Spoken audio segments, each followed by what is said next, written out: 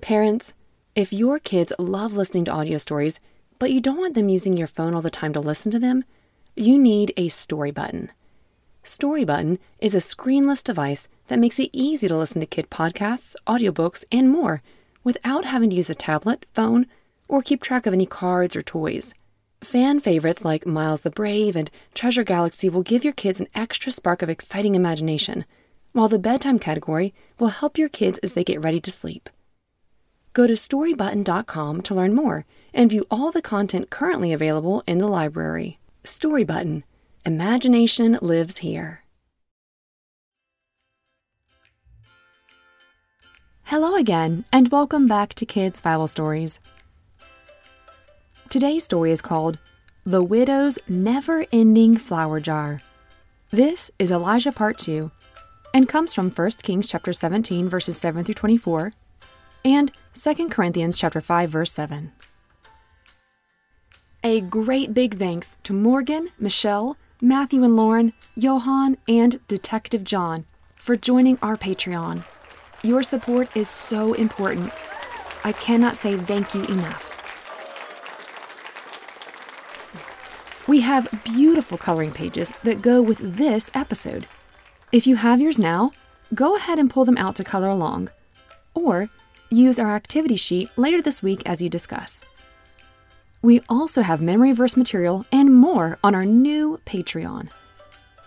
Enjoying this bonus content also means you keep this podcast going for thousands of other families.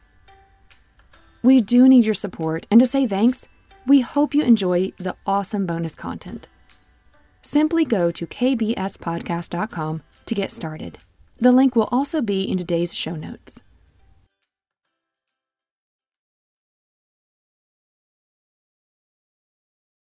Last week, we left off with God saying there would be a drought.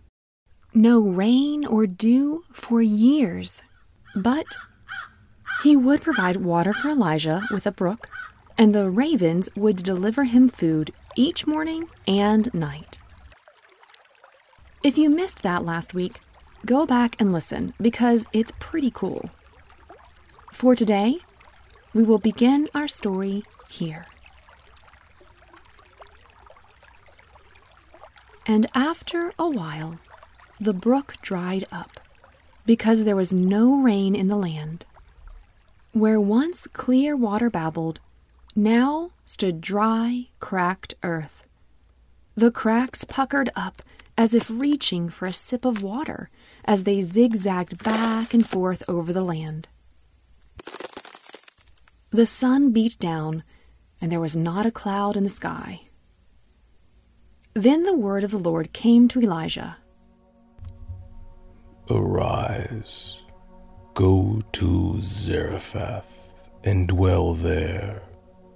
Behold, I have commanded a widow there to feed you. So he arose, dusted off his clothing, and went to Zarephath. Do you think he felt relief at this good news? Yes. Me too. I wonder how long he waited for God to tell him this. Well, when he came to the gate of the city, he could see a widow gathering sticks. Her face glistened with sweat, her hair a bit messy. She too had a little water, and it showed. She was slowly growing the pile of sticks she held in her arms. Elijah watched her for a moment, and then he called to her. Hello there. Bring me a little water in a vessel that I may drink. She placed the pile of sticks on the ground and left to bring him a drink. But as she was going to do so, he called to her and said, And also, bring me a morsel of bread in your hand. I wonder what face she made at this request. Did she put her hands on her hips in frustration? What Elijah was asking of her was massive. Didn't he know that they were barely staying alive? The drought left no water and their food was almost gone. Bring me a morsel of bread in your hand. That was it. She spoke up saying, "As the Lord your God lives, I have nothing baked. Only a handful of flour in a jar and the smallest tiny amount of oil in a jug. And now I'm gathering up these sticks so that I may go in and prepare it for myself and my son, that we may eat it and die, because we have no more food." How do you think this widow may feel? I would feel sad too if I thought this was the last meal my family would ever have. The good news is, our story doesn't end here. Elijah knew something she didn't. He knew what God had spoken, so he said to her, Do not fear. Go and do as you have said, but first make me a small loaf of bread and bring it to me. Afterwards, make something for yourself and for your son. For the Lord, the God of Israel, says this: The jar of flour shall not be used up, and the jug of oil shall not be empty, until the day the Lord sends rain upon the earth. She couldn't take her eyes off Elijah. Was what this prophet telling her true? Her eyes fought back tears of joy. Finally, there was hope. She could hear her own heartbeat as she turned, walked home, and did as Elijah said. She placed the sticks in the clay oven, and while she waited for the fire to heat it up, her hands worked the last bit of flour and ingredients she had left into dough. She was very careful not to waste any, as she kneaded the dough over and over, until finally it was ready to go into the oven. As the bread baked, it filled the house with a delightful aroma. I imagine her cozying up next to her son, whom she loved. Together, they sat and waited for the bread to be done. I wonder if she prayed as they waited, praying that the Lord would continue to feed them. The widow had baked many loaves of bread, and she knew this one was now ready. Ever so carefully, she pulled out the loaf, and once cool, she gave it to Elijah, just as he told her to. Now remember, Elijah told her, Afterwards, make something for yourself and for your son. And guess what? When she went back to make another loaf of bread for her and her son, the jar of flour was full. Hooray! Oh, Lord, can it be? Oh, thank you, thank you. Son, come quick, check the jug of oil. Her son raced to the jar of oil, peered in, and exclaimed, Mama, we have oil. It's not all gone. Praise God. They hugged one another with happy tears, and then I picture them falling to their knees to pray, thanking God. She and her household ate for many days. The jar of flour was not used up. Neither did the jug of oil become empty, just like the word of the Lord said it would, that Elijah had spoken to her.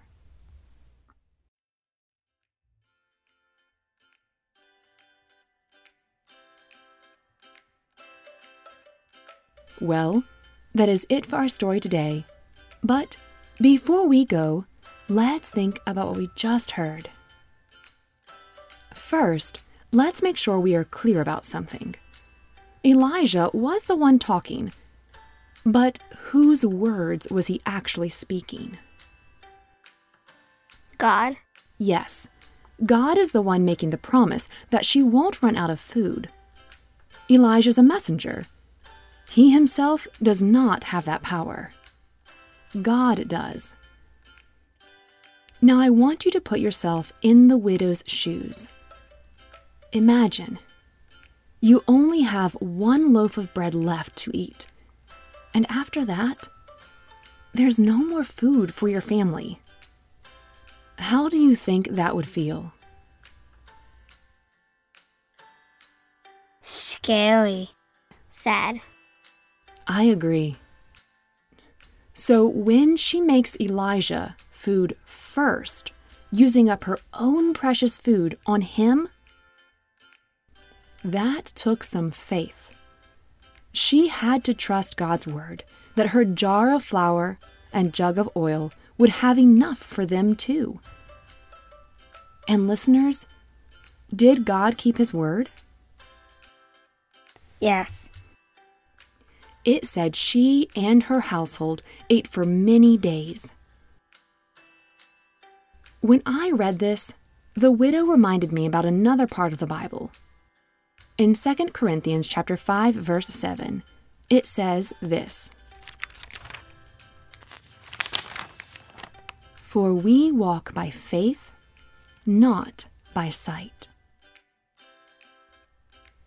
The widow walked by faith that day, not by sight. What she saw around her looked impossible. Impossible to have food, impossible for more water, impossible situation. But nothing is impossible for our God. She didn't have faith in herself. By herself, she couldn't solve this. She had faith in the right place, God. You too can put your faith in God.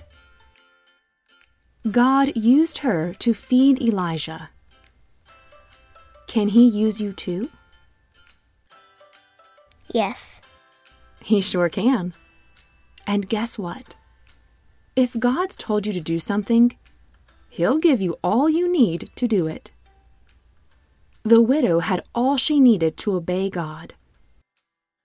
You might not be opening up your refrigerator and miraculously getting your parents' groceries, but maybe you read your Bible and God's word teaches you not to gossip. You think to yourself, What? Impossible, God. Did you see how Amy got an F on her math test? I mean, I can't keep that to myself. I just gotta tell our friends. even though it feels impossible not to gossip, if God's word has told you to do something, he has made a way for you to do it. Maybe that means you pray for help, you feel less interested in gossiping, or maybe you suddenly realize how terrible Amy would have felt had it happened. And though this may seem small to you, God is using you in this too. Using you as an example for others to follow. Using you to love that girl Amy well. I want you to understand, God is loving. He doesn't ask you to do something and then just walk away chuckling. No, he gives you the items, the people, the brain to use to complete what he's asked. God is a good God. This week, talk with your family about one way you've seen God use you for good things.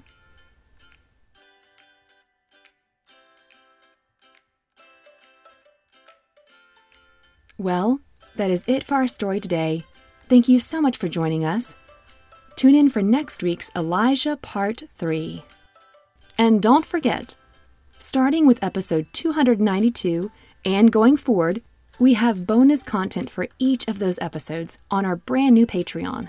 Everything is unlimited print, and they'll be available before the episode release, so you can follow along while listening or enjoy them later in the week.